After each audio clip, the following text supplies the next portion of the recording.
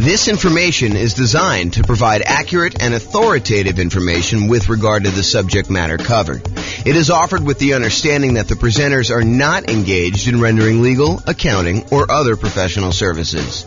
If legal advice or other expert advice is required, the services of a competent professional should be sought. Welcome to the Overland Park Real Estate Investing and Real Estate Financial Planning Podcast. Learn all about investing in real estate in Overland Park, Kansas, with a combination of real estate financial planning and modeling with numbers specific to Overland Park, plus syndicated, more generalized recordings of live and pre-recorded real estate investing classes. Not all of them specific to Overland Park. Be sure to stay tuned after the podcast for a message from our sponsors. All right, so quick turn and flipping properties. Really basic definition here. We're buying properties, we're adding value in some form or another, and then we're going to resell the properties. And it's usually as quickly as possible, although there's some variations where we slow them down. So adding value, before I get too far into this, I want to kind of classify this a little bit more. So I think a lot of people are familiar with this idea of buying a property, going in, putting a new roof on or putting new carpet in, updating the kitchen, adding bathrooms, rehabbing the bathrooms, those types of things. But adding value doesn't always have to be that. And I'll even go off on another tangent for a second here. There was a period of time, many years ago now, where I used to cater to fix and flip investors. That was like my niche. I was a real estate broker, and that was my main strategy, is I would cater to real estate investors. And I'll tell you a little bit more of the story, because tonight would be the night to do it. Most real estate brokers, they work this way. They go and they kind of do marketing in order to find clients. The client comes in, they say, hey, listen, I'd like to buy a property that has this kind of characteristics. And then the real estate agent would go try to find those properties, go show them those properties, help them write a contract in that property, and then help shepherd them through being under contract to closing. I was like, fix and flip deals are much harder to find, especially in a hot market. They're a lot trickier to do, and I'm not going to work that way.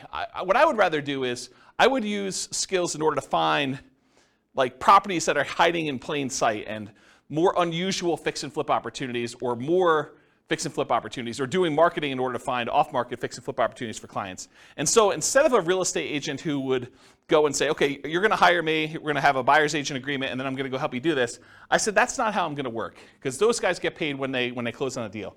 What I said to them is, look, what you're going to do is you're going to write me a check up front. You're going to pay me a retainer. And from the retainer, I'm going to charge you hourly for the work that I do in order to find you fix and flip deals. And I'm going to analyze the MLS for undervalued properties and show you opportunities that you probably didn't know existed. But I'm going to charge you hourly for that.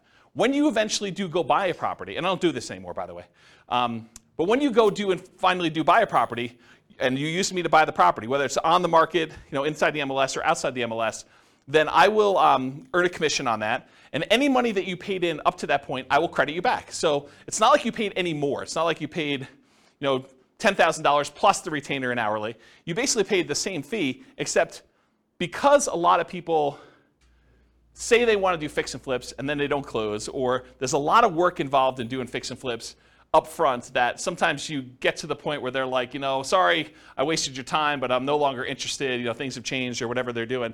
I was like, I'm not doing it that way. So I would actually help people do this, and I'd find those strategies that way. And one of the reasons I tell you this is, one of the secret things that I found with properties is a lot of people they look for very distressed properties that need a lot of work, that are smoke damage or water damage, or they got mold, or they got asbestos, or they had meth in them, or something like that. There were some other ones that were hiding in plain sight. And the best way I could describe this, as one example, this isn't the only way to do it, but one example of this was grandma's property. So you'd go find a property that was in a 30-year-old neighborhood that was in perfect grandma condition. It was like you walked in and it was like pristine 1980. Everything looked brand new. There was plastic runners on the ground where grandma decided she didn't want to walk on the carpet, so she would do that. She would never use the kitchen. Everything looked exactly perfect.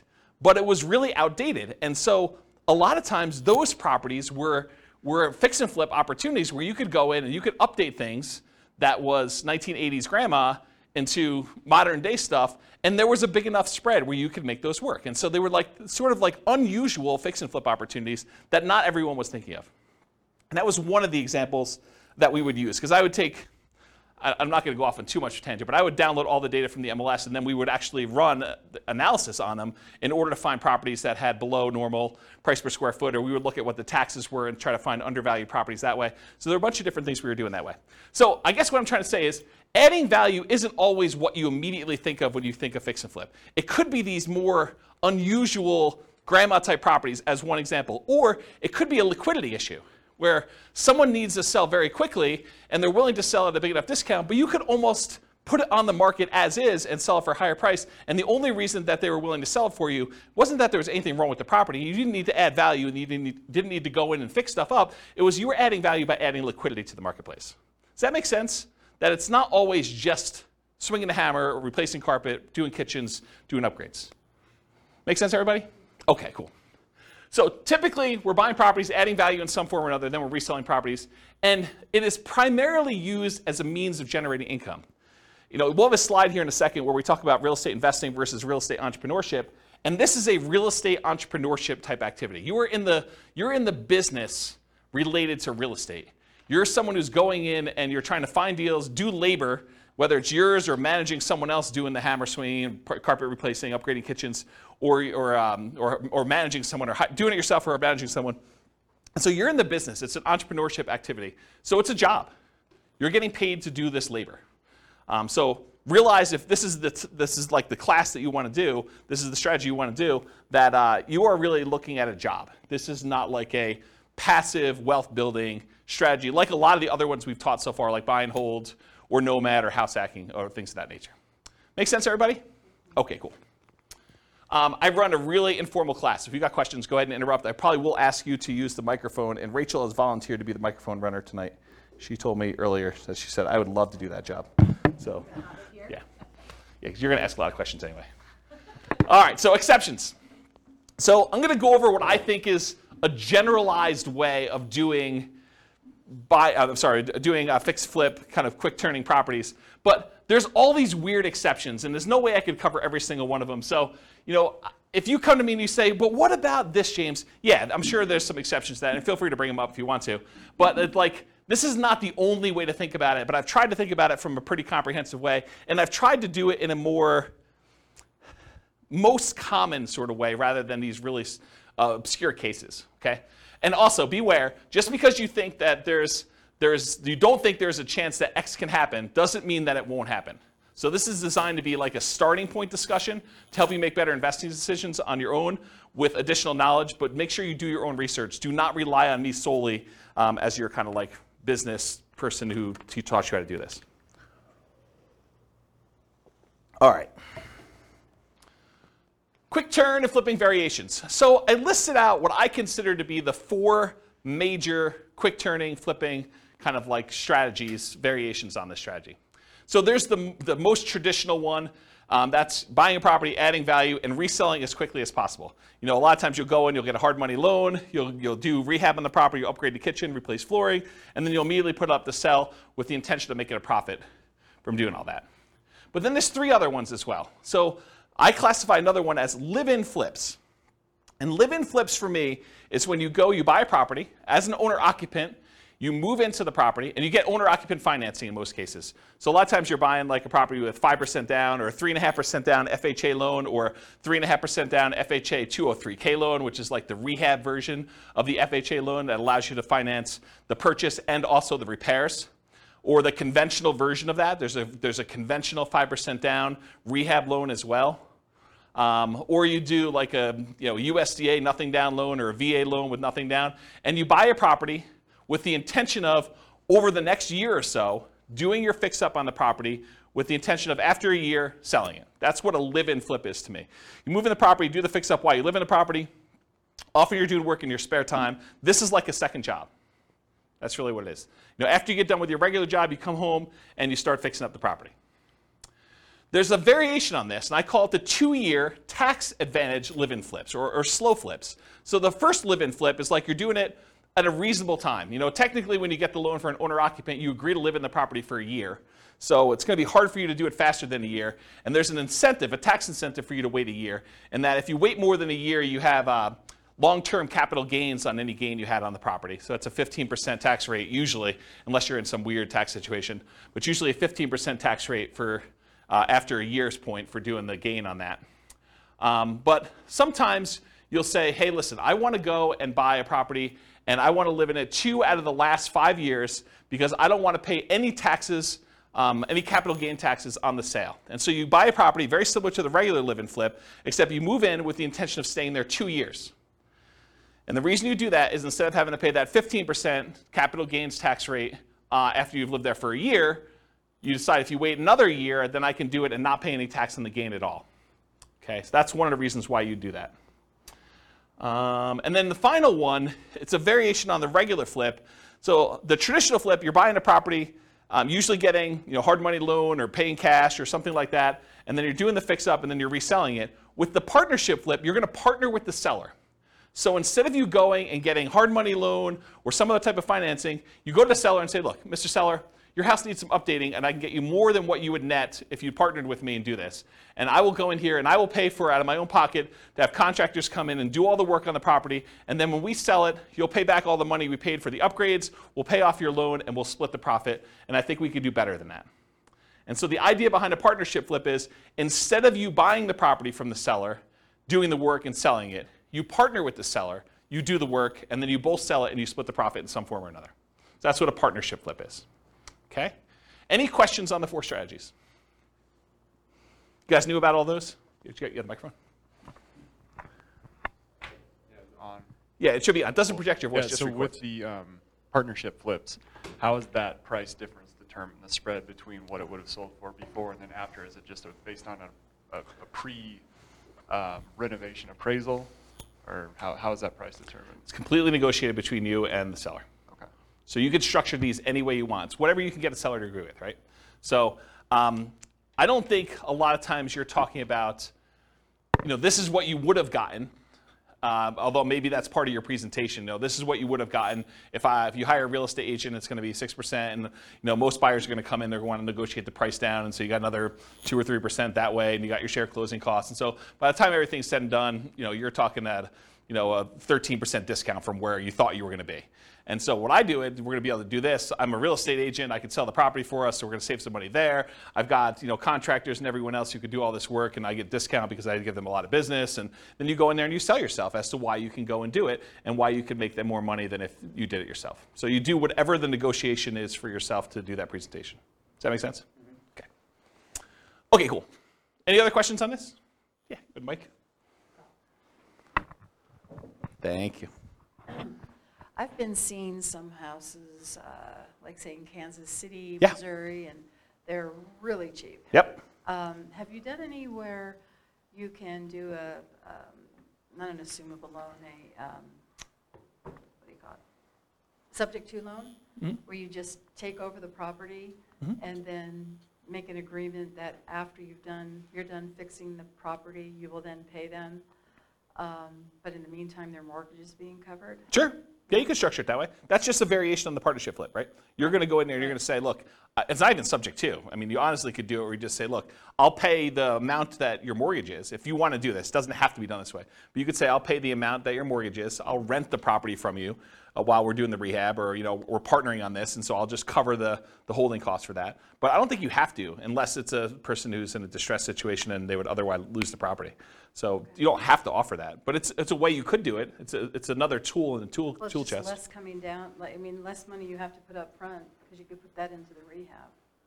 Right? I don't think so. I think that if you have the seller pay for the holding costs while you're holding the property, I think that's actually better than you coming up making the monthly payments. Say that again. Yeah, so the seller still owns the property in the partnership flip version, and so they're making the payment. So I think you coming out and volunteering to make the payment, I think that's actually worse for you. Make sense? Yeah. Yeah. All right, any other questions on this? Do you have a question, or are you just holding the mic? Okay. I thought you were grabbing for it like you were going to ask questions. Okay, cool. All right, so is this quick turning flip model, is it more real estate investing where you're taking money, you're investing in something, doing very little work, and expecting to get a return on your investment? Or is this real estate entrepreneurship where you're putting in manual labor with the expectation of making a profit on your labor? What do you think? Is quick flipping, quick turning properties, flipping properties, is that more investing or is that more labor? Labor, absolutely, right? So this is one of the obvious ones where before some of the other ones were like, you're doing a little bit of work, but you're putting money in the deal. This one I think is very clearly on the side of real estate entrepreneurship. So for flipping properties, most folks are typically investing their time and often a little bit of money, so it's mostly an entrepreneurial activity. Okay, so money required. I would love to be able to tell you that you can go flip properties with nothing down, no money out of pocket at all. I think that while that can happen, it's really, really hard to do, okay?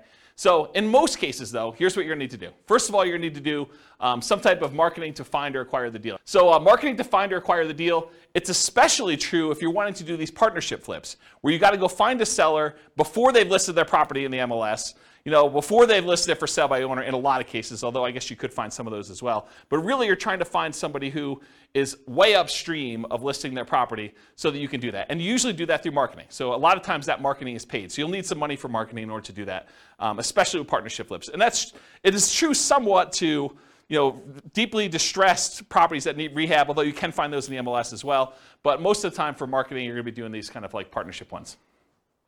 You'll also need money for down payment and closing costs.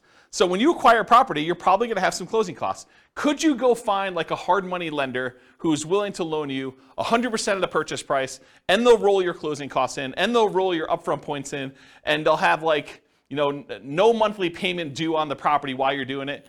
Yes, you can if you can get a good enough deal where you're doing that, but I think that would very limit the deals that you could do. You'd have to really only do the creme of the creme, the kind of like top deals where you can get the biggest discount and where you can make that work. And I think if you want to do more deals, you want to do more deal flow, you'll probably need some money for some type of down payments. So in some cases, you might be able to do it with no down payment. For example, you bring in a money partner, or you do a partnership flip, or you find an exceptional deal and using a hard money lender, it doesn't require a down payment. So those are like the dream cases if you're trying to do this with no money. In most cases, though, you will need a down payment. There's a lot of hard money lenders that they're like, hey, look, I want you to have some skin in the game. Or I'm willing to go up to whatever this loan to value is. You're not able to quite get a property at that loan to value, but it's still a profitable deal to do. And so you probably need to have a little bit of money in the deal if you do those. So in a lot of cases, you'll need that down payment. Some hard money lenders may require anywhere between 0 and 20% down. I've not seen any more than 20, but it's possible you could find someone who's more than 20%. Or conventional loans, you could do these kind of conventional non-owner occupant loans as little as 15% down with PMI, although it has to be in good shape. It has to be a property that you can get a conventional mortgage on. 20% or more for properties that qualify for conventional financing, and not all will qualify. So if it doesn't have the basic stuff that a property needs, the kitchen doesn't work, doesn't have bathrooms, things like that, or it's uninhabitable, you're going to have a hard time getting a conventional loan. But grandma's property, you can get a conventional loan on because it looks perfect. You went and looked at the property, you're like, there's nothing wrong with this. I can move in. Okay. Also, you can do live-in flips where you could do that with nothing down, a VA loan or a USDA loan. Those are nothing down loan programs. Or an FHA loan, 3.5% down. And there's an FHA loan that allows you to do rehab costs included with the loan. That's the FHA 203K loan. And then that would be 3.5% down. And they'll loan you repair money too with 3.5% down. Just a side note, you cannot do your own repairs with the 203K. You have to hire a contractor. That's part of the loan contingency. They kind of like do it out and pay the contractor directly.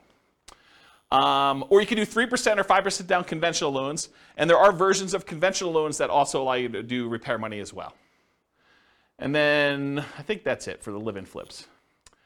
Some flippers may opt to use their own cash or cash-like equivalent. And what I mean by cash-like equivalent is you own a property free and clear, or you have a HELOC on another property. You could go access your own money and use it like it was cash, even though you're just borrowing from yourself. Okay? So some flippers may opt to use their own cash or cash-like equivalent instead of paying hard money lenders to improve profitability. So instead of you paying the hard money lender 7, 8, 9, 10, 11, 15, 20%, whatever they're charging you plus points, you could decide, hey, look, instead of paying them that, I'm going to get paid that because I'm going to use my own cash and I'll save that money, and so it just adds to my overall profitability. Okay? So for down payment, that's kind of like all the different stuff related to that. In addition to money to acquire the deal, down payment and closing costs, you also need repair or rehab money. So, some hard money lenders may loan you rehab money, especially if you buy it at a big enough discount. But in most cases, you're going to be really close. You're going to need to come out of pocket for a lot of that rehab money. Now, some people will opt to use some type of credit card, HELOC, or something like that, or they'll go buy from Home Depot on a Home Depot credit card, and they'll do their own labor. So they're trying to get creative in order to minimize the amount of money they have out of pocket. But for the most part, you're going to need to come up with some type of rehab, repair money to do that. Holding costs. So a lot of times, even if you do a hard money lender, they're going to want you to make payments. A lot of times it's interest-only payments on the loan. Some of them will do like, we won't do payments for the first 6 months. It's already rolled into the cost of the loan, or maybe they'll add it to the loan balance. Well, they won't require you to make monthly payments on it. But not all hard money lenders are like that. And so you'll have some holding costs on the loan while doing the rehab. And once you've done the rehab, marketing the property for sale. So you may have 3-month rehab period, or 4-month rehab, or 6-month rehab, and then after that you have 2 or 3 or 4 months in order to market the property and then wait for it to close before you can get paid. So you might have 3, 4, 5, 6 months of holding costs between rehab period and marketing period in order to do that. Does that make sense, everybody? Okay. And then marketing or staging costs to sell, or hiring a real estate professional who could do that for you. So you don't have to be the one to do the marketing costs of get it in MLS and put up the signs and do yard signs and get it out and distribute flyers and print up flyers and floor plans and photos and all that other stuff, or staging of the property. You can hire a real estate professional to do that, but realize that's a cost that's usually coming out of the sale if you're not doing it yourself. And then finally, I guess it is finally, reserves. So you should not be doing flipping properties without reserves. I don't know how many clients, like top-notch professional flippers, that they get into a property thinking the rehab's going to be $20,000, $30,000, $50,000, and ultimately find out that it's 2 times that. They thought that they knew what they were getting into. They get in the house and they find out a whole bunch of things that they didn't know about, and they're unwilling to sell a product that they know has problems and that they didn't fix. And so you need to have reserves to take care of those things. And you probably need to have reserves if this thing takes a lot longer than you thought it was going to take. You buy in a property and you thought rehab is going to be 3 months, and you're going to be out in 3 months, and it's not under contract by 3 months, and so you got to hold it for 6 months or whatever it is. So you need to have reserves, just like you do with any other strategy. But I think a lot of people do not think about reserves when they think about money required to do these. So in an ideal world, can you do this with $0? Maybe. I think that's hard to do. And I did model it with you doing it with $0. I kind of gave you the benefit of the doubt when I do the quantitative modeling at the end of the class, but I think you'd be hard-pressed to do this with no money. So I think the more you have, the more deals you can do, the different types of deals you can do, which makes you just better in this business overall. Any questions on that? Oh, I have one other thing I have in here. Oh, some people will borrow some of these expenses, like the repairs, rehab, marketing, staging. It is very difficult to borrow down payment. So if you're thinking, okay, I'm going to need 10% down, it's really, really hard to borrow that.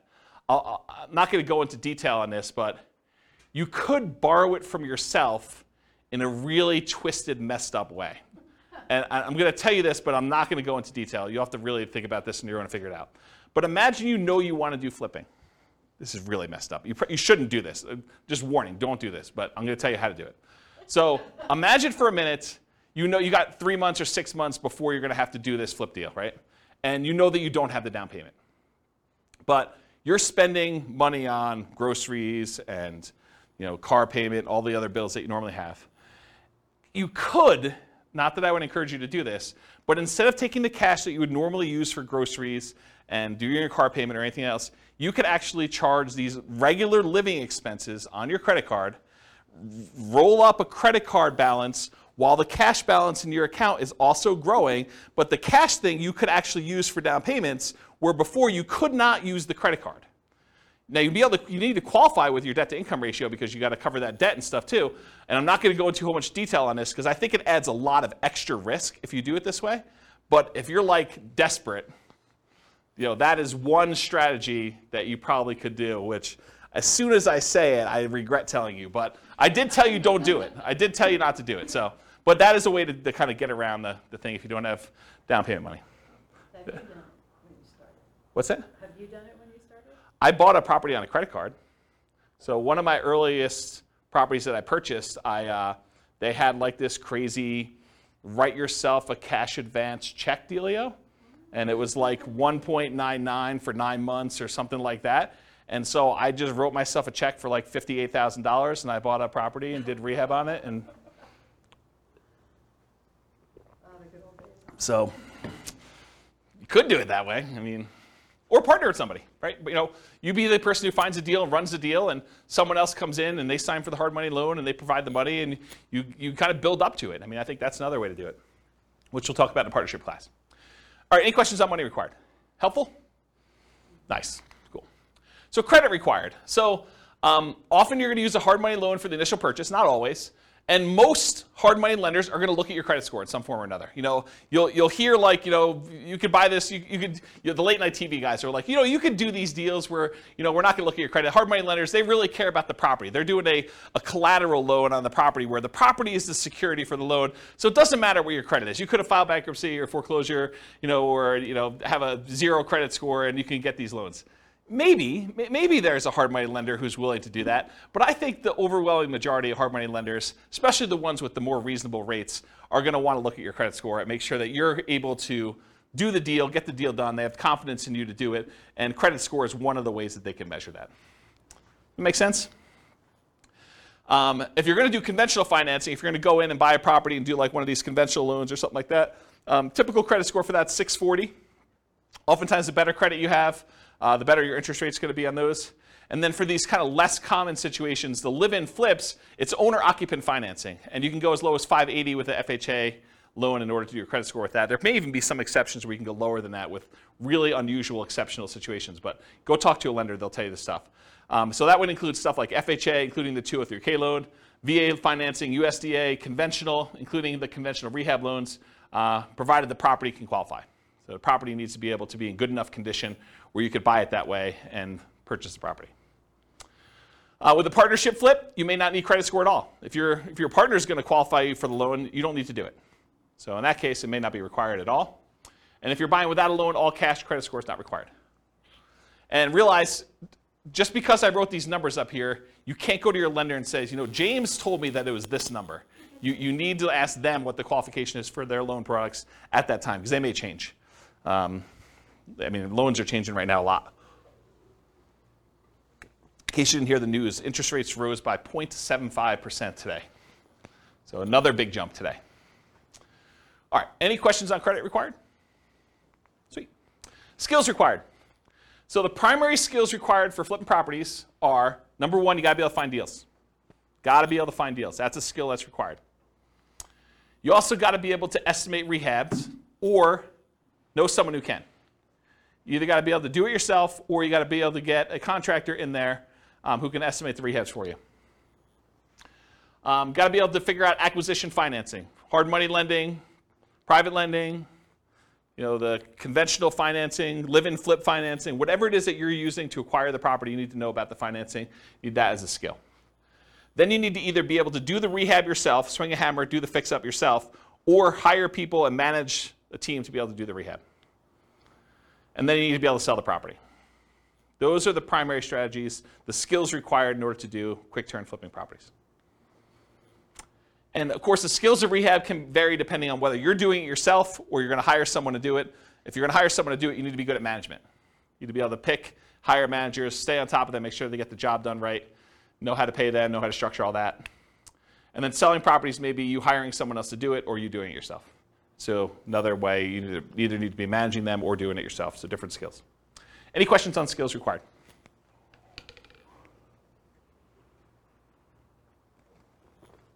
All right, stability. So flipping properties is very actively stable. I finally looked up the guy's name, for those that came to other classes and you're like, James, you should know his name. Shane Parrish from Farnham Street came out with a blog post where he talked about this concept of something being actively stable or passively stable. And I went and I re-looked at the blog post just so I could do it. And the example he used was a boat. If you have a boat and you don't do anything, the boat is just kind of like naturally stable. Just sits there, floats, bounces around a little bit. But if you're not actively doing something, it's not like you're going to drown. But a jet fighter is something that is actively stable, where if you're not actually actively using the controls, you're going to die. So real estate investing, when I kind of thought about this, I was like, oh, this kind of applies to real estate investing in a weird way. I think real estate investing overall is actively stable in general. If you don't do anything with your property, eventually you'll lose your property if you don't pay taxes on it. But there's variations. There's like a spectrum inside real estate investing. For example, if you go get a interest-only loan that has a balloon at the end, if you don't do something about the balloon at the end, that's worse than if you have a 30-year amortizing loan that's going to pay itself off over 30 years. That is less actively stable than a interest-only loan with a balloon. So on the spectrum of, is this like a more active thing where you have to really pay attention to it, or if it's more passive, even though it's active because it's real estate in general, I think that flipping properties is more active. It is on the far end of you having to be actively engaged with the property almost daily until the job is done and the property is sold. Maybe a little bit less while the property is for sale, but definitely while you're rehabbing the property, you're managing that team. Unless you really have a good team in place and you could trust those guys. But for the most part, you're on top of that. That's definitely a significant job. Okay, any questions on stability? Cool. So scalability. Is flipping properties going to make you Elon Musk rich? Probably not, right? It's not super scalable. I mean, there's some advantages to it because you can get big chunks of money, but it's not like wealth building. And I got a really good slide. I think it's the second to last slide tonight, where I talk to you and I compare how much money you make buying a rental property versus how much money you make flipping properties. And it's an interesting comparison. I'll kind of show you that. But as far as scalability goes, flipping properties, it's often limited to deal flow. You got to find good enough deals where you can buy them at a discount, put in the value, and then resell them. So from that perspective, it's harder to scale. It usually slows down your acquisition speed. It can be done with a relatively small amount of capital that can usually be reused after a deal. So you go in there, you put up some money, put up some rehab money. In most cases, you're getting all that money back, and so you could reuse it on the next deal that you do. So from that way, it is scalable, right? Because it's not like you need to dump 20% into a property and leave it there as you do with like buy and hold properties. So you could reuse the money and kind of keep cycling it in through. Since it requires a lot of manual labor, it's typically not considered a scaling wealth building strategy directly, but many people will use the profit from their fix and flip deals in order to acquire long-term wealth with rental properties or nomad or house hacking or whatever in parallel. So they'll go ahead and use money from their flips in order to fund down payments for doing other strategies. Does that make sense? Okay. Any questions on scalability? Cool. Risk exposure. So I think flipping properties has a medium risk rating. And for those that watched, so those that were here for other classes, you're like, James, does your risk rating ever change off medium? Turns out Burr was high last week. So you'll see that when you see the podcast episode. But so a lot of these are medium. And there are different reasons why this one's medium too, because flipping is different risks than I think that buy and hold, nomad, and house hacking had. And it shares, one of the reasons Burr had so much risk is it combines both the strategies. It's got all the risk of doing rehab in it, and then it's got all the risk of doing buy and hold because it's both strategies. And so that's one of the reasons why it's high. It's got twice as much. So for risk tonight though, for flipping properties, fix and flips, there's rehab risks. So you're going to do your rehab on a property, and a hurricane hits, doesn't hit your property, but the price of lumber triples. Well, that's an additional risk. Or your contractors get all pulled off to do another project, or you expected to do a rehab in a kitchen. Once you kind of pull the kitchen out, you realize there's mold, and now you got to do mold remediation in the property. Or you happen to test for meth because after you buy the property, you are talking to the neighbor like, I'm finally glad someone bought that meth house, and that those meth dealers are no longer here. And you're like, what? So, I mean, there's stuff like that happens. So you have all the rehab risks, although that could happen with anything. Interest rate risk for your buyers while rehabbing. So imagine you bought a rehab property, and you were getting ready to put it on the market about 2 months ago, and interest rates just went through the roof then. So now it's much, much harder for you to sell your property because there's an interest rate risk for your buyers while you were doing your rehab. Price decline during rehab risk. So sometimes markets turn. There was a market was going a certain way, and then all of a sudden it shifted, and now it's much harder for you to sell, or the prices started to go down. And you're holding the property thinking, I can do better, and the market's kind of dropping out as you're holding on. And maybe you should have accepted that $5,000 discounted offer that you got the first day, because that was your best offer, because now the price is $20,000 below where you were. So there's stuff like that happens.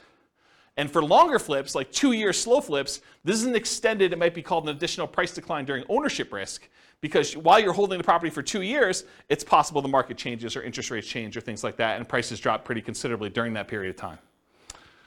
And then, of course, your credit is at risk because if something happens and you're unable to make the payments on the loan, you're unable to sell the property, and you got to give the property back to the lender or something like that, then you could have a credit risk there.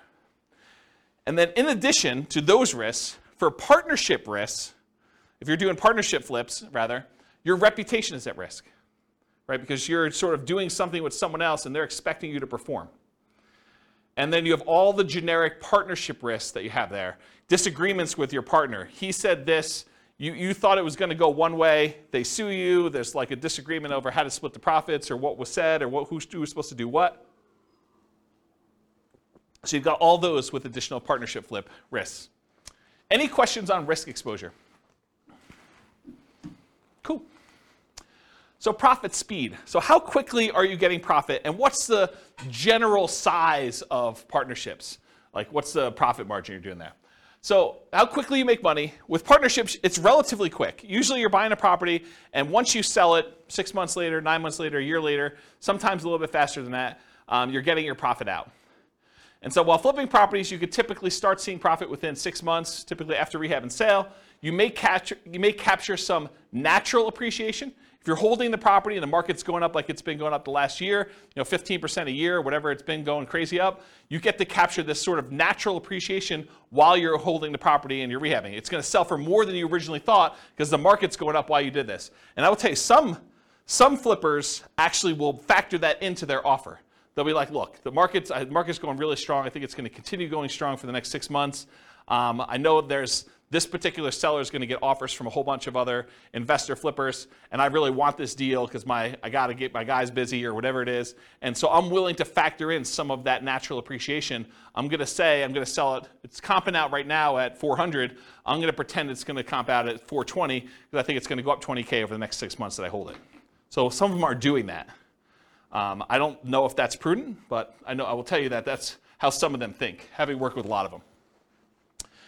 So you may capture some natural appreciation, inflation, likely to capture forced appreciation as well. Forced appreciation is the value you add when you do the work that you do to the property or your liquidity or whatever it is you're doing there. So that's like the forced appreciation part of it. So how much do you make? It varies widely, and everyone's got their own metrics. And everyone's expenses and holding costs and costs of money and their overhead and everything else is different.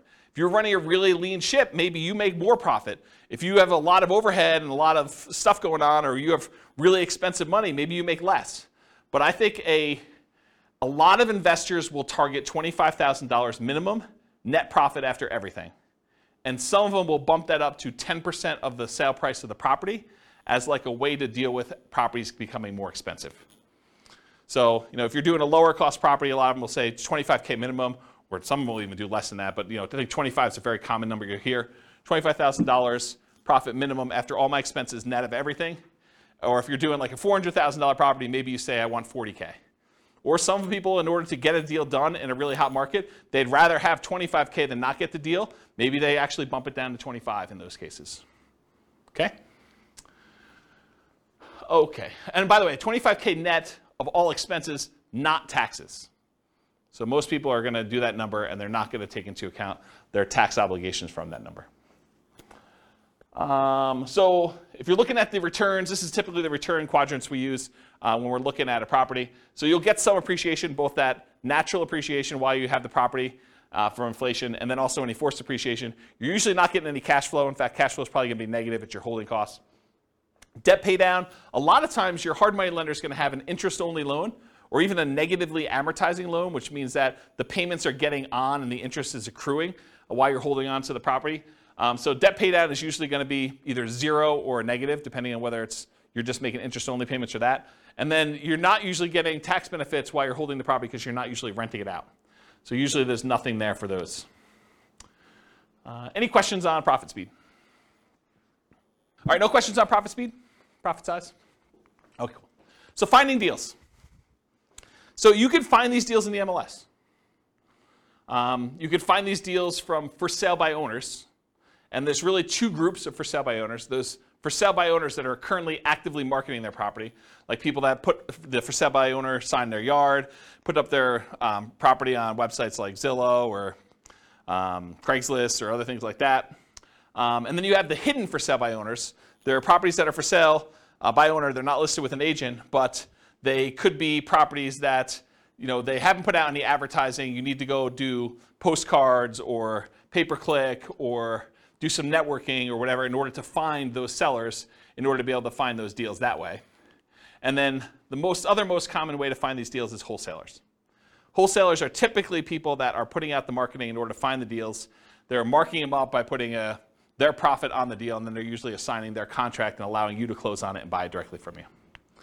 So those are really the three most common ways. You can find these deals with auctions, like foreclosure auctions or IRS auctions or things of that nature. You can also find banks that have what's called real estate owned. It's properties they've taken back in foreclosure that they have on their books that they own, and a lot of times they'll have a list of properties that are real estate owned. You got to find the right bank that's got real estate owned. It's a pretty small list, and I think most of them are not doing this right now. But I mean, there's probably some banks that still have real estate owned, especially as the number of foreclosures increase. Right now, the number of foreclosures is like at all-time lows. And then finally, tax liens, tax deeds, and tax sales. You sometimes can find a deal that way. Any questions on finding deals? All right, cool. So searching for fixer-upper deals in the MLS. So I'll just give you a couple hints about how to find these. There's lots of different ways to do it. But one of the ways is to search for these types of terms like handyman special, the word handyman, the word special, the word fixer, the word fix, the word TLC, the words needs work, mold, asbestos, and I would do all the different wrong spellings of asbestos because I know you guys have a hard time spelling it and real estate agents do too. So just do lots of variations on that. Damage, fire, smoke, water damage, all those types of words in order to try to find these inside the MLS. And you're going to come up with a lot of false positives, right? Like you're going to do a search for fire and it's going to say, backyard fire pit. And that's not really what you're looking for, right? You're looking for fire damage or something like that. But you'd rather get the false positive and be able to say, okay, I'm going to pass on this than to miss one that really had fire damage. Or meth. I don't think meth's on there. That's another one. What's that? Will they put that in there? It's a meth house? Sometimes. Yeah, you're supposed to disclose. Yeah, the question was, will they put in there that it's a meth house? Yeah, if they have meth and it has not been remediated, they're supposed to disclose that to you. So yeah, putting it in there definitely could come up with some properties. Quick question, if they don't disclose it, and you purchase it, can you sue them because they didn't disclose it? It's a big deal. Yeah, so I'll say it for the mic. So the question was, if you buy the property and they didn't disclose it to you, can you sue them? You could sue anyone for any reason, right? I mean, so yes, you can sue them. Now you got to go prove that they knew. So good luck with that. If they really did know and it was obvious and there was evidence of it, they tried to have it remediated, or they were the ones that did the meth themselves, and you could prove that somehow. I mean, yes, you could probably do that. So here in northern Colorado, I'll kind of go off topic here for a minute. Here in northern Colorado, if somebody has a house that was contaminated with meth, and they do remediate it to the state level, they do not then need to disclose anymore that it once was contaminated with meth. And it says so right in the contract. So just realize that if the property did have meth, it was remediated to the state standards, they no longer need to disclose that it had meth at one point, which I'm not sure I personally would like to live in a house, even if it was remediated, that had meth at one point. Okay. I'll add one more thing to this. It's not on the slide, but so I was reminded of this when I was telling you the story at the beginning of the class, which I didn't really intend to tell you, but I guess I did anyway. So one of the other things we would do is I looked at all the different ways. One of the things that I did, where do I start the story? One of the things I did to try to find fix and flip deals is I went through and I looked at, I don't know, whatever it was, 20 years of MLS data. And I looked for pairs of transactions. So somewhere where a property was purchased in the MLS, and within 6 months later, that property was sold again. And so then I would go find, okay, this was a pair of transactions for the exact same address. And so I'd find that pair, and then I would have what I refer to as the fix and flip, the pre-fix and flip house, and then the post-fix and flip house. And I could do a whole bunch of data analysis on that. I can go look at, what's the spread, like how long were the properties listed for, how long they stayed on the market, what the typical discount was when they made an offer on the first one, what the typical premium or discount was when they resold the property, how long it took to resell. So I can look at a whole bunch of data. But one of the things I wanted to do, now that I had these fix and flip pairs, I wanted to go look at all the initial transactions and try to find out ways that I might be able to identify those that were not obvious. And one of the things that came out of this, it wasn't the only thing, but it was a pretty strongly correlated thing, and that was the ratio of the list price of the house, what they were trying to sell it for, and what the taxes were on the property. Because taxes are a proxy for value. So taxes sort of represent what the assessor believes, based on how they run their own comps, what the property is worth. So if you look at a neighborhood and you can see, this has taxes of $2,000 and the property's worth $400. This one has taxes of, $2,200 and it's worth, $440 or whatever it is. If you find discrepancies, properties where the ratio of taxes to purchase price, and you could do it either way, one divided by the other, and you could do either one you want to do, just measure it the right way. If you find ones that are outliers to that, that could be a first pass, even if it didn't have any of these special keywords in it, and it would otherwise seem like, without you going and running comps on every property, this is a really quick way to whittle down that list. And so you can export the list of properties in the MLS if your MLS allows you to do that, and then do a ratio, download the spreadsheet where they have taxes, property taxes, and then do the thing for list price, and then do some type of calculation, and then sort them by that, and then look at the top 5 or 10 or 20 or whatever properties there are, or just go through and order by those. And that was actually a relatively good way, having looked at data for a whole bunch of these pairs of fix and flip properties, for you to go identify properties that might possibly be undervalued in some way or another. Or you could also find properties where the taxes were abnormally low because there was some type of homestead exemption or senior exemption or something like that. And so you find some of those too. But some of those are also grandma's properties, right? Like the homestead exemption where it's been kept pristine for 30 years, that is another way to kind of identify grandma. So I'm not sure that's the worst way to look for. Any questions on that not intended to be covered topic? Sweet.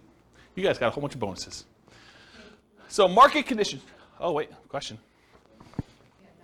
Oh, dumb question. Well, I don't know about those.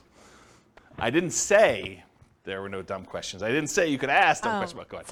So I know I know how to look up property tax information on homes, but Sure. Can you look up if it's homestead or senior discount? Is that listed on? I don't know. I've never looked it up that way. Okay, because I sort them by the ratio of taxes, and that's how I look at them. Okay. And I wrote software to do it. I wasn't even doing it manually. No, I understand that. I was just like, can you actually figure out that's why it's lower or not? That was one of the things I was trying to. No, I don't. Maybe you can call that in the assessor and see what they say. Yeah, I don't know. I never looked that up. They don't have to pay that much. Yeah. Yeah. All right, cool. Any other questions? All right, so market conditions. So where does this strategy shine? Like, what's the best market to do fix and flips in?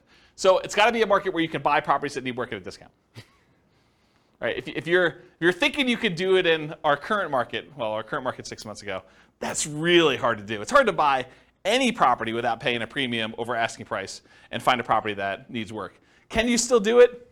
Probably. There's exceptions to every rule, as I said, but it's much harder to do that. If you want to do any type of volume or scale, it's tricky to do. There are other markets that are much easier to find distressed properties that you could do fix and flip with. The other warning I'll add about this is sometimes the reason you can get very distressed properties at a big discount is because it'd be really, really hard to sell them even if they were fixed up. So I think you want to find properties that you could both buy them at a discount and that you see ones that have been fixed up that are actually selling in that neighborhood and at a decent price. You got to look at the comps of what you could sell for in order to make sure you can determine those. All right, so ideal market conditions where you can buy properties that need work at a discount, value add opportunities in some form, and then markets with strong demand. You definitely need some demand in order to do it. It's not enough to buy it at a discount. You also need to be able to sell it in a reasonable time for a reasonable price. It is challenging in low buyer demand markets. It's also challenging in very high buyer demand markets where it's hard to get a discount on anything. Any questions on that? Very cool. Accessibility or availability of deals. These can be hard deals to find. Not as hard as BRRRR properties. BRRRR properties are harder to find than fix up. Why? Anyone know? Because BRRRR properties, you need to both find a property that would qualify as a fixer-upper, but then it also has to be an amazing rental after you buy it and do the refi. So those are even harder to find. Fixer-uppers, you could buy properties that wouldn't be good rentals and sell those. So they can be hard to find, although slightly easier than Burr, I told you that. Watch out for strong availability. Might mean that it can be harder to sell in a reasonable time. And some markets are much easier than others. Harder, but you might be able to invest in remote markets to find these deals. So you can do fix and flip remotely. It is harder to do. I've done some, and it requires different skills. You really need to have a good team in place on the other end to do it, or be willing to travel, or both. But you can do it. So if your market, if you're like, I can't do these in my market, first of all, I would test that assumption and see if it's just you and find out if other people are doing it. And then if other people are doing it, then you got to figure out like how to change your strategy to do that. But if you're really, it's very, very difficult, there's hardly anyone doing it here in your market, then you should go perhaps, and you really want to do this strategy, which maybe you pick a different strategy altogether. But you could go do it in another market that this is a more reasonable strategy to do. Any questions on this? All right, cool. So we're using retirement accounts. Can you typically utilize flipping properties with self-directed retirement accounts? Yes, you can. It is harder to do because it limits the work you can typically do on it. It is easier if you almost have like you and another flipper almost offer each other to do the loans for yourselves at like some type of swap rate or something like that, where you loan them money for their flip deals and they loan you money for your flip deals from your IRAs. Might be an easier way to kind of do that. It may also change the type of financing that you use. So might be harder for you to do certain types of loans by doing it that way. And I think I covered all that. Any questions on financing? Yeah, I want to give the mic to Nick in the back. Thank you. But if you were able to do them through there, theoretically, wouldn't you not have to pay any tax? Depends on... Or deferred? Yeah, it depends on your structure of your retirement account. I'd have to think it through. This is not my area of expertise. But yeah, I think you would have... Yeah, if you did it inside the account and all the money had to go back into the account, I think that goes into whatever the status that money already had. So if you're going to pay tax when you pull it out, it would be taxed at that point. If it was tax-free when you pull it out like a Roth, then I think it would be like that too. There's some other weird rules too, like if you're financing stuff within there, if you're using this for down payments, there's a whole bunch of additional rules, and like I don't understand this stuff that well, but like UBITs and things like that I'm just not familiar with. So you'll need to get some professional guidance on that one. It's harder to do, much harder to do than doing it with someone else's IRA. You can use someone else's IRA real easy. Okay. Yeah. Any questions? Cool. So quantitative analysis. Now we're going to get into numbers, just right on time. So flipping properties is a job. I want to point that out at the very beginning because financially, this thing shows up like extra income in our modeling, right? We're not modeling you're buying a house and you're getting the debt pay down over that thing. So a lot of times they're interest-only loans, and you're not going to have like appreciation happen while you're holding the property for 6 months because you're already kind of baking that in there. So it really just shows up as like lumpy income.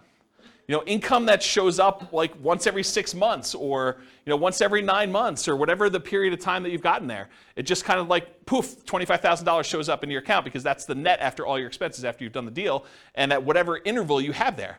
So that's how we model it, right? Because it's lumpy income. It's periodic, sometimes irregularly periodic, but you could do it as kind of periodic chunks, lumps of income. Okay. So the other thing that's hard is when we compare flipping properties to all the other strategies we've covered so far, like buy and hold or nomad or house hacking, it's already an unfair comparison because in one case, you're working a regular 40-hour-a-week job. Maybe you're kind of like leasing a property once every year or something like that to do the work. But with this, you've got like second job hours. So I'm kind of comparing one where you're not doing second job hours and you've got all this leisure time, and this other one where you're working a second job completely in order to do this, right? And so it's automatically an unfair advantage to kind of compare them, and you'll see why. So I could take like one model of this thing and really spend 2 hours just going through all the different risk profiles and how this varies and what your income looks like and your kind of cash flow looks like and all this other stuff, like just based on like one strategy. So tonight I'm just going to focus on financial independence, how long it takes you to achieve financial independence, using the strategy, but I could easily just go in and dig into all these other variations and how this really works and mechanics of it, which I just don't have time to.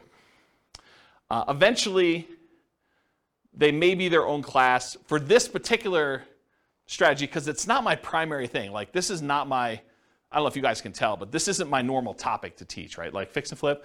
I do have a lot of experience, especially helping clients. I don't do a lot of fix and flips myself. I've done a few. But this is like, I used to cater to this. This was my niche for clients doing it. And I did this for several years doing it this way, but I don't know. This isn't my normal class topic that I teach. It's sort of like a secondary topic. So I don't know. Maybe I will teach more. Maybe I won't.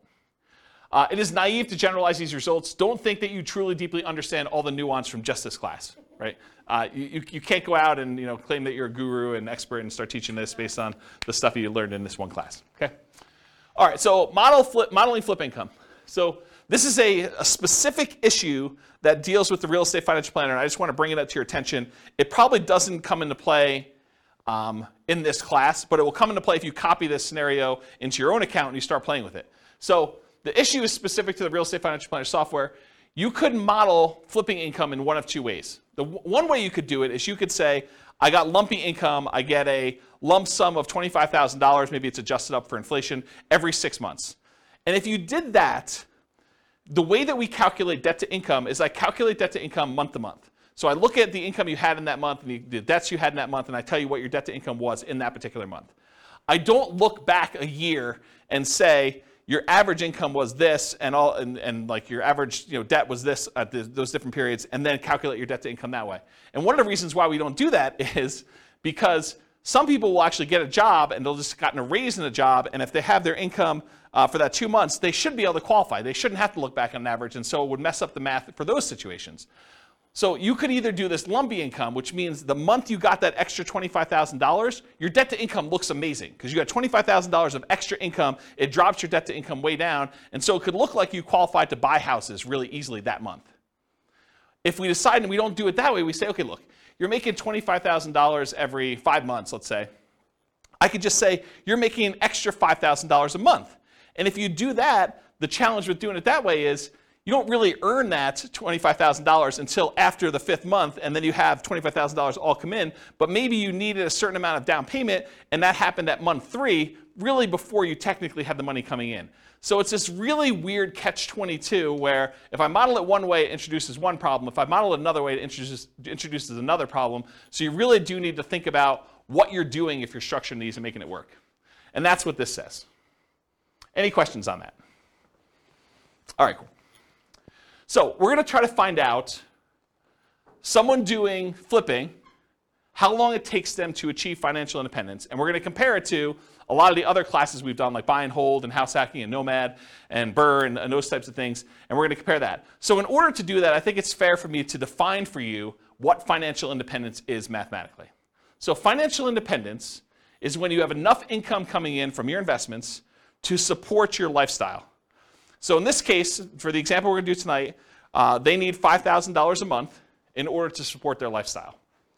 And $5,000 a month gets adjusted up with inflation. So it's $5,000 when they begin, but 10 years from now, it's whatever that is, $8,000, $9,000.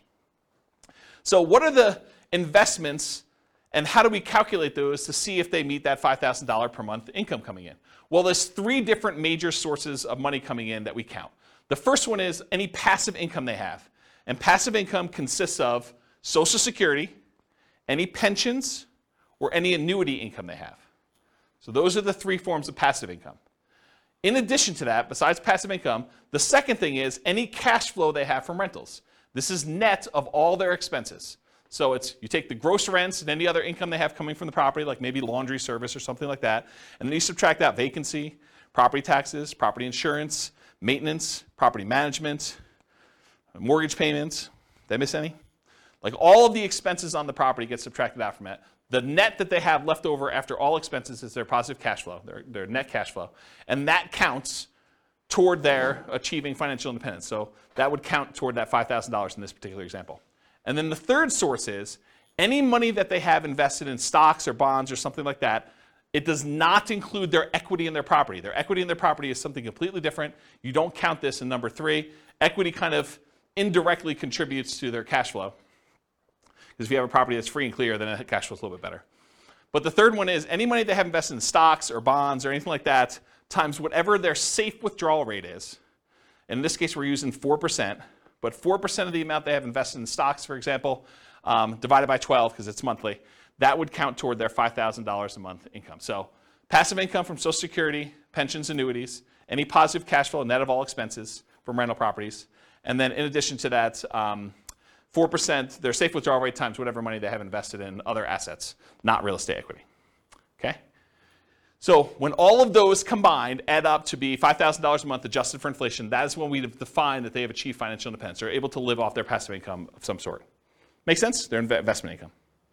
All right, cool.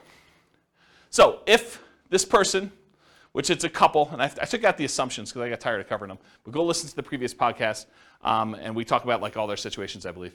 But basically, if this couple took their money, and I think they were saving $1,000 a month, and they invested it, they did no real estate at all, they invested in stocks, it would take them 40.17 years in order to achieve financial independence. Okay? If they did buy and hold properties, if they just bought a one owner occupant property, if they bought 10, 20% down payment rentals, it would take them 31 years almost. So if they just did stocks, it would take them 40 years. If they just bought 10, 20% down payment rentals, they saved up money. When they got a down payment, they bought that rental. They save up more money. When they get that one, they buy another rental, and eventually get to the point where they have 10. They end up being financially independent in just over 30 years, 31 years almost. If they bought 25% down payment rentals, they'll be able to do financially independent in 29 years. So they save a couple years by doing 25% down. If they do 15% down, it's the same as if they put 20% down, 30.83 years. If they bought one owner-occupant property, didn't buy any rentals, and they invested in stocks otherwise, it would take them 33 years to achieve financial independence. And there's a whole bunch of other ones that I'm not going to go through. That's all covered in the buy and hold class in detail, all of these and how they got the numbers, okay? But this shows you the relative size of how long it takes them to do it. Turns out the shortest one, in case you're wondering what the shortest line on here is, the shortest one is them buying 10, 25% down payment rentals and then doing short-term rentals with them, vacation rentals. That's the shortest one, and it takes just under 24 years for them to achieve financial independence using that strategy, okay? So this is all the buy and hold ones. Go watch the buy and hold class if you want more details on that. For the nomad stuff, this is where they buy a property as an owner-occupant, 5% down usually. They live there for a year, then they convert that one to a rental, and then they repeat that until they have whatever number we have on here, but usually 10 rentals.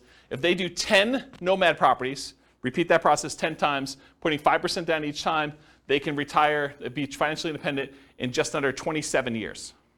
And remember, the fastest one was 24 years or so for those short-term rentals, but most of these are well over 30 years. So the nomad one is much faster in general. So these are a lot faster. Then there's a whole bunch of variations like fixer-upper nomad, nomad by proxy, nomad to short-term rentals. Nomad with short-term rentals is 12.83 years. That's one of the fastest ones. And then there's a whole bunch of other ones with house hacking with nomad and these variations. So this is all in the nomad class if you want to go look at the details of that one. Here's house hacking for those that were in house hacking class. And it got so big that it was getting hard to see them on the screen, so I went horizontal instead. But it just shows you the same type of chart, the number of years it takes for them to achieve financial independence. If they buy one property with 5% down, and I think this is one roommate, it takes them 32.83 years. If they get additional roommates, like I think this is 4 roommates. If they have 4 roommates, it's 26 years to do that. And then here's some other ones where they're doing variations on the theme. This is covered in the house hacking class in detail. Any questions on this? Cool. So this is BRRRR. This is a class that you guys probably haven't seen yet because it's not posted to the podcast yet. But BRRRR, if you're able to pull all of your money out when you do BRRRR, it's under 12 years. This is buying 10 BRRRR properties. If you can leave 5% in the deal, if you're not able to pull all your money out, you have to leave 5% in there. It's almost 17 years. And if you are able to do BRRRR, but you have to leave 10% in the deal, then it's just under 22 years for you to do BRRRR. Okay? And then here is the summary of all those so far, not going into the fix and flips. So I'll leave this up here for a second. I know you guys have a hard time seeing it, but just visually looking at it, these are some nomad strategies. They're all pretty low. BRRRR is really low comparatively. The nomad with house hacking is really low. And then this is just more house hacking over here, and this is buy and hold. You could see relative sizes, though, that really the winners tend to be nomad, BRRRR, house hacking type stuff. Okay, all pretty good? Any questions on that? All right, let's talk about some flipping properties. So in my assumptions, which is wrong, I believe this is not correct, you did not have to come up with any money out of pocket. And the way I justified this in my own mind is, you either had the money, because in this case they're saving money in the stock market for a lot of stuff, and you use that temporarily because you're getting it back, or you were able to do enough work to find a good enough deal where you could do this with no money, or you partnered or something like that. So you didn't have to come up with money for down payment, holding costs, repair money, et cetera. So I think this is not the most conservative way to model this. This is the way I would say this. But I think it's fair. It's because you're getting the money back. It's not like you lose use of that money. I've also assumed you're earning $25,000 net after all expenses. Anyone have a problem with my $25,000 number? Anyone think that's ridiculously low or ridiculously high? Anybody? Okay. You guys using any different numbers? Do you guys do flips? You're using 25K for your number? More? After taxes, probably, yeah. Okay. Yeah, more. But, More. but then it gives us a buffer. Gives you a buffer. Yeah. And you'll a lot of times see 25. Yeah, okay. So basically it's 25. And so the amount adjusts up with inflation over time so that 25K 10 years from now is more than 25K. And then paid taxes at ordinary income tax rates because you're doing it in less than a year. So because you're actually buying a property, doing a rehab to it, and selling it within 6 months, you pay that money at ordinary income tax rates. So I figured out what their income would be based on how many they did in the profit of that particular flip and their income that they had, and I adjusted the number so that their income taxes were now higher on their paychecks, and the income tax was also higher on the fix and flip income as well. So I tried to make that adjustment for you so that it's a more accurate way to do modeling of taxes. Taxes increase as they earn more from flips. And then any money that they had extra left over is invested in stocks at 8%. They didn't do rentals in this particular case. So here's what the numbers look like if they do flips. So if they do a $25,000 fix and flip every 6 months, and they didn't buy any rentals, they just basically put the money in the stock market, it takes them 18.83 years to achieve financial independence.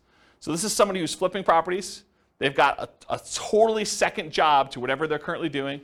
And the first job, they're saving $1,000 a month from that. And it takes them almost 19 years in order to be financially independent doing it that way. And the equivalent from before, I thought, was it 40 years? It was about 40 years for someone just doing stocks without doing the flips. But this is like having a second job that's bringing in an extra $50,000 a year. And they were making $72,000 a year from their job to begin with, total, combined between the two of them. Okay, so if they did 30K flips every 6 months, that would be about a year and a half faster, 17.25 years. So you increase your profit a little bit, it speeds it up. If they're doing a $35,000 flip every 6 months, that's 16.08 years. If you happen to do $40,000 flips every 6 months, that's 14.83.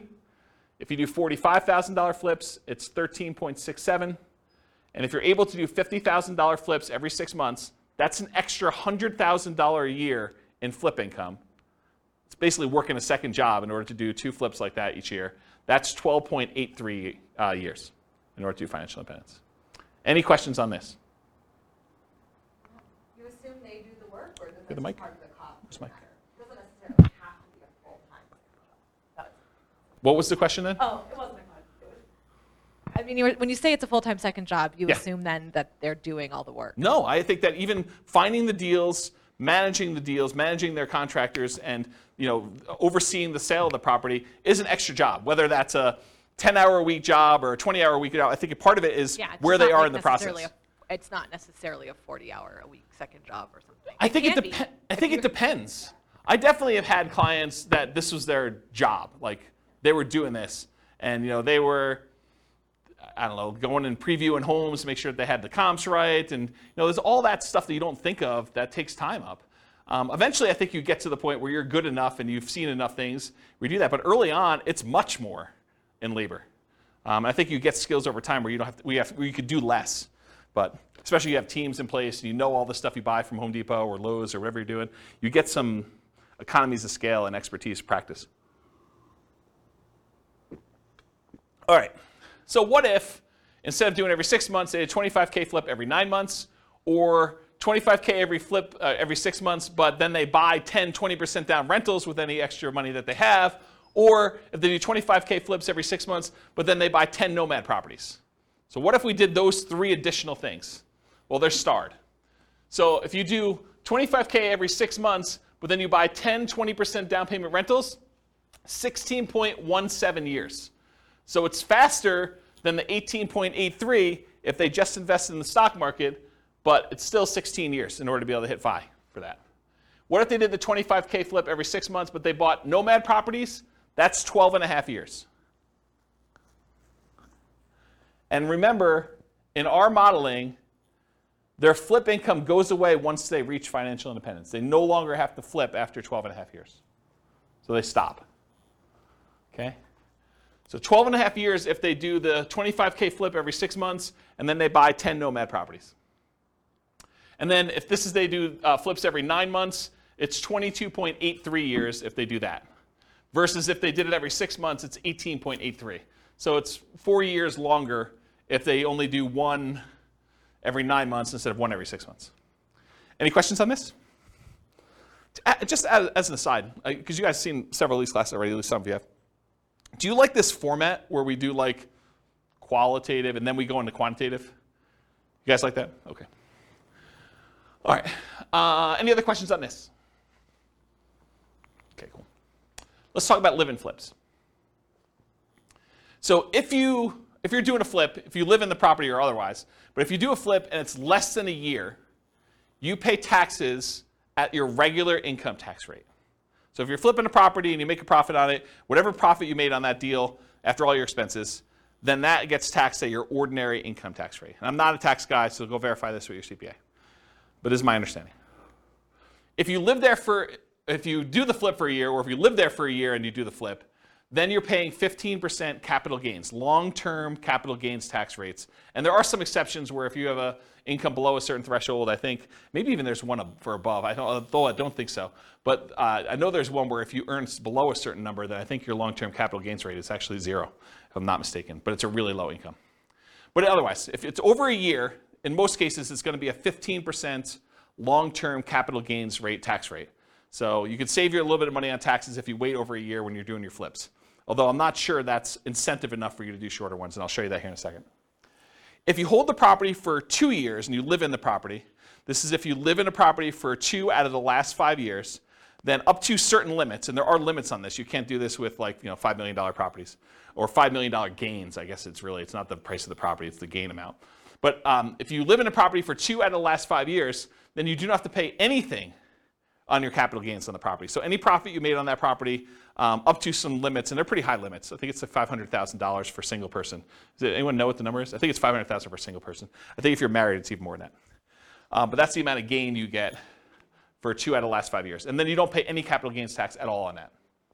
So this kind of came up recently for me. I had a client who was, he was working for a builder. He was like the head super for a custom home builder. And his builder owner, the owner of the company, did this strategy where he would buy a house, he'd build a house for himself, build it at a big discount. He'd move in, he'd live there for 2 years, and then he would sell it and he would get to capture this gain by living there for 2 out of the last 5 years, and he'd be able to walk away with a big lump sum of money by doing this. And he would repeat the process. And he was trying to explain to this super that, hey, listen, if you want to have us build a house together, you could buy this house, move in, live there, get a discount, because you're helping to build it, and so you'd be able to buy it at this big discount. And then you'd be able to have this new construction house, and after living there 2 years, you do this. And so he was talking to me about whether or not he should do this 2-year live-in flip or do like a Nomad strategy where you buy a property instead of maybe even buying the one at a discount, where you buy a property that would make a good rental and then you convert that to a rental. And so we were trying to figure out the math of what's better for him to do. And I ran some just back of the napkin math before I even wrote this new code for teaching this class. And the back of the napkin math, I was like, I think you would be better if you could get the discount that you were talking about getting on these new construction properties where you're building with your boss. I think it actually works out better if you flip the property every year rather than waiting for 2 years. I think that you're overvaluing the tax incentive and that you would make more money if you flip twice as many than if you got the tax incentive of doing the one deal every 2 years. And I did some really rough math and I proved that to myself. I'll show you tonight, it's more subtle. There are certain cases where it is true and certain cases where it's not. And I think there's some nuance to it, which I haven't really dug into. It's probably, although I'm probably not going to teach that class, but there probably is a class that one could teach on that topic alone, just going 2 hours on that nuance, but to be determined. So really what I want to tell you about this was, for live-in fixed assumptions, this whole taxation thing about regular income tax rate versus 15% capital gains tax versus no capital gains tax if you live there 2 of the last 5 years is one of the things we're going to test here. There's no depreciation recapture. So when you own a rental property and you sell it and you got to depreciate the property over a period of time, the amount that you depreciated gets taxed when you sell. Unless you do a 1031 exchange, and then you just defer that tax until a later point. But you pay a depreciation recapture tax. In this case, they're not rental properties because you're living in them. Unless you happen to have roommates while you're living in them, then you would have some depreciation recapture. But in this case, we're assuming you're living in it, you're not renting it out, and so there's no depreciation recapture tax at all. So there's nothing to do there. And then on the sale, I did 3 different versions of sale too. I said you're going to sell it for sale by owner, and you're not going to pay any real estate commissions whatsoever. You're going to sell it directly, and you're going to keep all the money yourself. So that's one version. There's another version where you are a real estate agent, and real estate commissions, by the way, are completely negotiable. There's no fixed amount. So if I give you a number here, I'm not saying that every real estate agent charges this amount and that you should always use this amount. But I think 3% is a very common number you might see. And so I used 3%. So if you are a real estate agent, a lot of times you'll pay the buyer's agent who brings you a buyer 3% commission on the sale. And so I'll do some examples where 3% you are the real estate agent or broker. And also when you buy the properties, I assumed you got a 3% rebate on your purchase. So I'll do some examples here where you're doing live-in flips, and when you buy the property, maybe you put 5% down, and then you got 3% back when you bought it. So you get a little discount there as well. And then the last version of this is you are not a real estate agent and you're not selling for sale by owner. You're going to hire an agent, and I just arbitrarily picked 6% as a real estate commission. Could have been 5, could have been 3, could have been 7, could have been 24. But I picked 6% as a real estate commission you paid for both the buyer's agent and the seller's agent to sell your house for you. And so we'll look at what the impact of commissions are on doing this. And then I always assumed you have a 1% closing cost to handle all the title insurance and your share of closing cost fees when you're doing the deal. Okay? So these are kind of my live-in flip assumptions. And so here are the live-in flips. Okay, where am I now? So 1 year live-in flips. So every year you move into a property and you flip the property every year. It takes you 39 years in order to be able to achieve financial independence, doing it that way. Oh, I should tell you, I think we're doing 10% discounts. So this is how I did it. I think this is how I did it. I think I assumed you were buying a property with a 15% discount, but you put 5% in repairs on the property, and so your net discount was 10. So if you bought a $400,000 property, you really are all in for $360,000. That's how I modeled it. Okay. So if you do the 1 year live-in flips, it's 39 years for you to achieve financial independence. If you do the 1 year live-in flips and you do for sale by owner, where you have no real estate commissions that you have to pay because you're doing it yourself, that's 26.67 years. So you save almost 13 years by not using the real estate agent on your sale. If you do the 1 year live-in flip and you are a real estate agent, where you get a discount when you buy and you only have to pay half the commission when you sell, then it takes 1 year, well, about whatever that is, a little bit more than a half a year longer, 27.25 years than if you did it for sale by owner.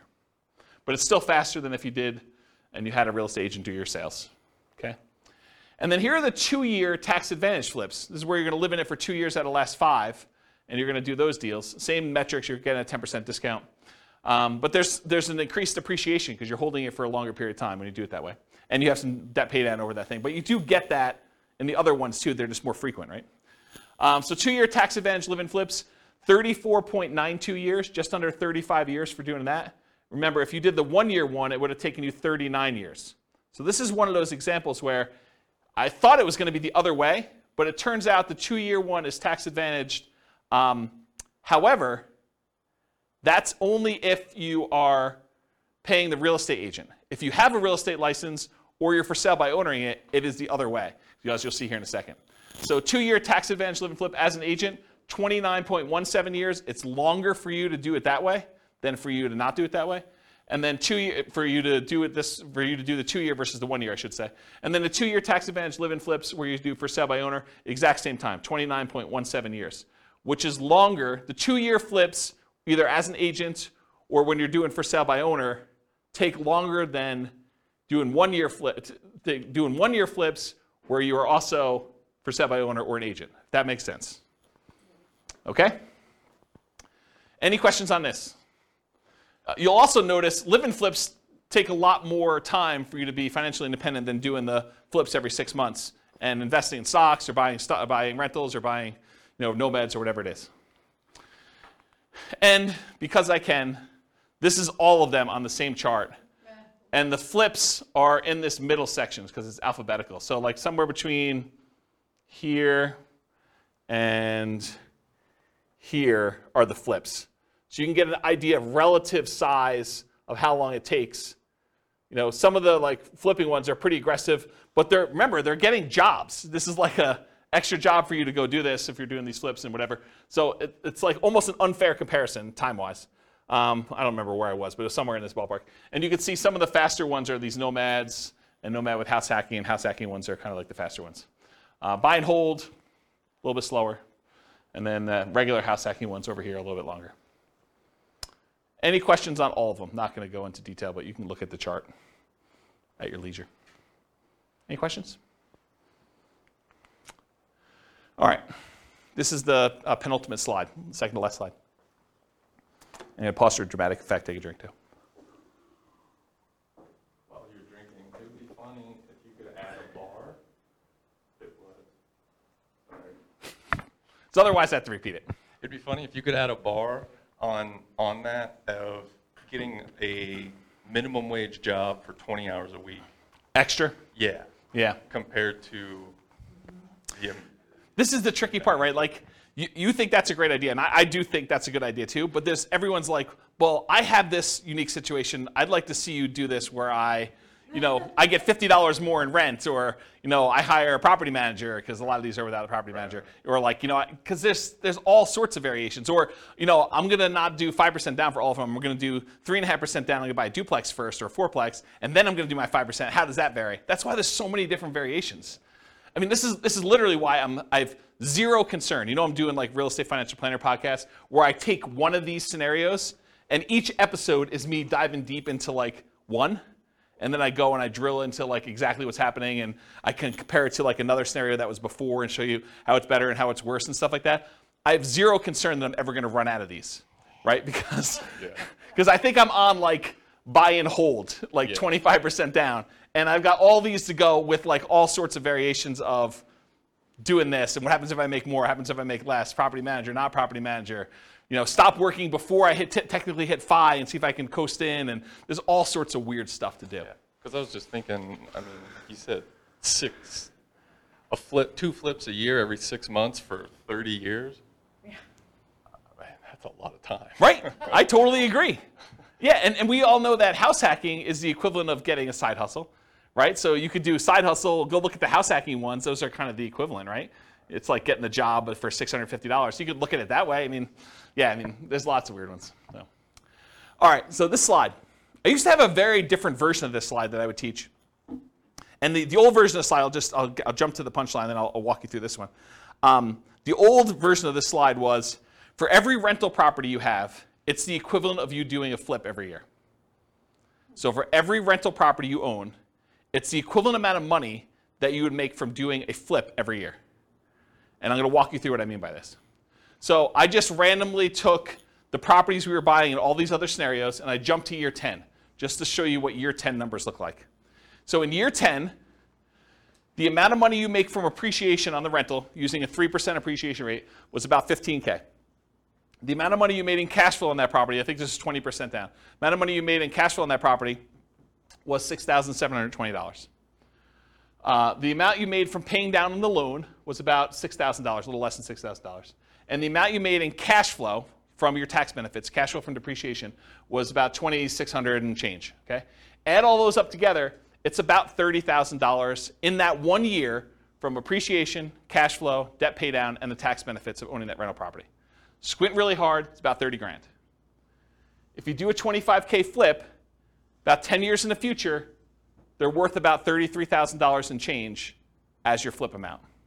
So for every rental you own, it's very close to the amount you make in a flip over time. You make a little bit less earlier on, you make a lot more later on. But if you look at the chart, if you did like a chart of what your flip would be, going through all these ones, and then you did a chart showing you what your profit, overall profit from these 4 areas for doing a rental property, they're very similar. Okay? And that's every year. This is every year. This is the appreciation in this 1 year.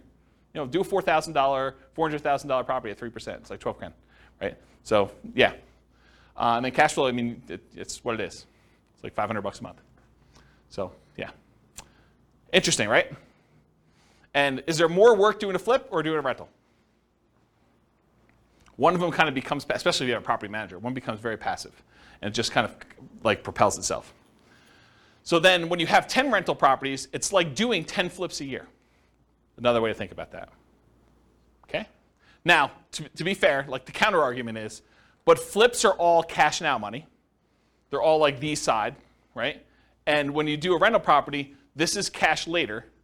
Appreciation and debt pay down is equity in your property, which unless you do a cash out refinance or you sell the property, that's money being held and internally compounded for you for later. This money is now. With flips, all of it's this side. Right? All of it's cash now. That's the counter argument.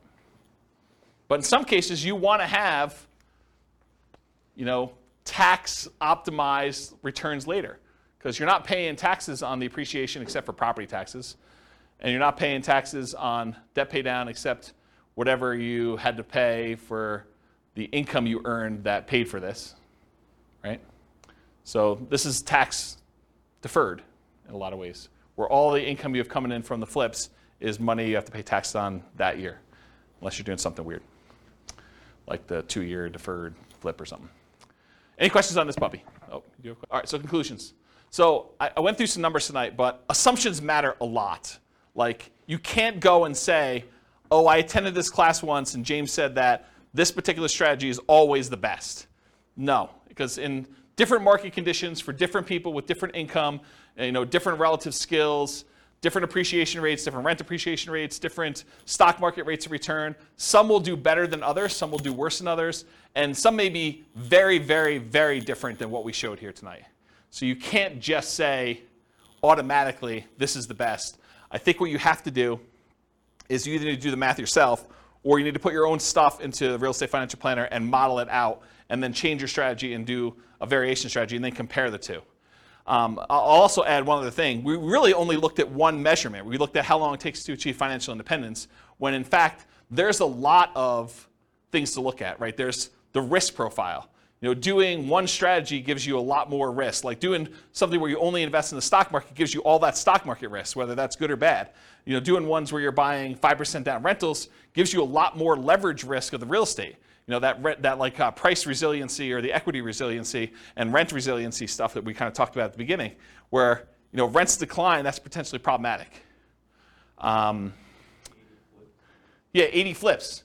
So you have all that flip risk, right? And with BRRRR, you have the flip of, you have all the additional BRRRR risk in there too. So like all these strategies have different risk profiles. And so one may be faster, but it may also be a lot more riskier, where if you ran a Monte Carlo simulation where you had all these variables for price appreciation, rent appreciation, stock market rate of return being variable, mortgage interest rates being able to go up or down on you, inflation rate becoming variable, like all those things becoming variable, you may find one has a much wider range of values where, yeah, maybe you can retire really, really early if things go your way, or maybe it's like forever where you don't actually make it with this particular strategy, where another strategy might have a really narrow band where you're almost certainly going to take longer to get to financial independence, but you're definitely going to be financially independent within a 6-year period. And so you might see that if you run your numbers and have certain things happening. You can go to realestatefinancialplanner.com/model, pick your city, and over time, it's not all done at this point, but over time I will be adding all of these strategies in so that we use the numbers for that city, and you could just copy any of the scenarios into your own account and just start from there with numbers that are very similar to whatever city you're in to be able to do that. Okay. That is the end. You guys have any questions for we're done. Is that helpful? Different than other fix and flip classes you've attended? Where they kind of talk about rehabbing and estimating repairs and finding deals and stuff, a little bit different? Good stuff? Yes, good stuff. You guys are really quiet. Wow. Okay. All right, well, if you don't have any more questions, I'm going to end. I will stick around, but I will see you all soon. Thank you all for coming. Bye-bye for now. With home prices up, mortgage interest rates up, and rents up, but not quite enough to counteract the higher prices and interest rates, cash flow on rental properties in Overland Park is harder than ever. Book a call with the Real Estate Financial Planner to apply our proprietary 88 strategies to improve cash flow on your rentals. See the show notes for a link to schedule your call and improve your cash flow today. If you're a real estate agent, lender, or professional in Overland Park that wants to help our real estate investor listeners, consider reaching out to learn about collaboration opportunities with this podcast. We'd love to add more value to our listeners by having you assist our investors buy, sell, and finance their real estate investments. See the show notes to schedule a call to discuss collaboration opportunities.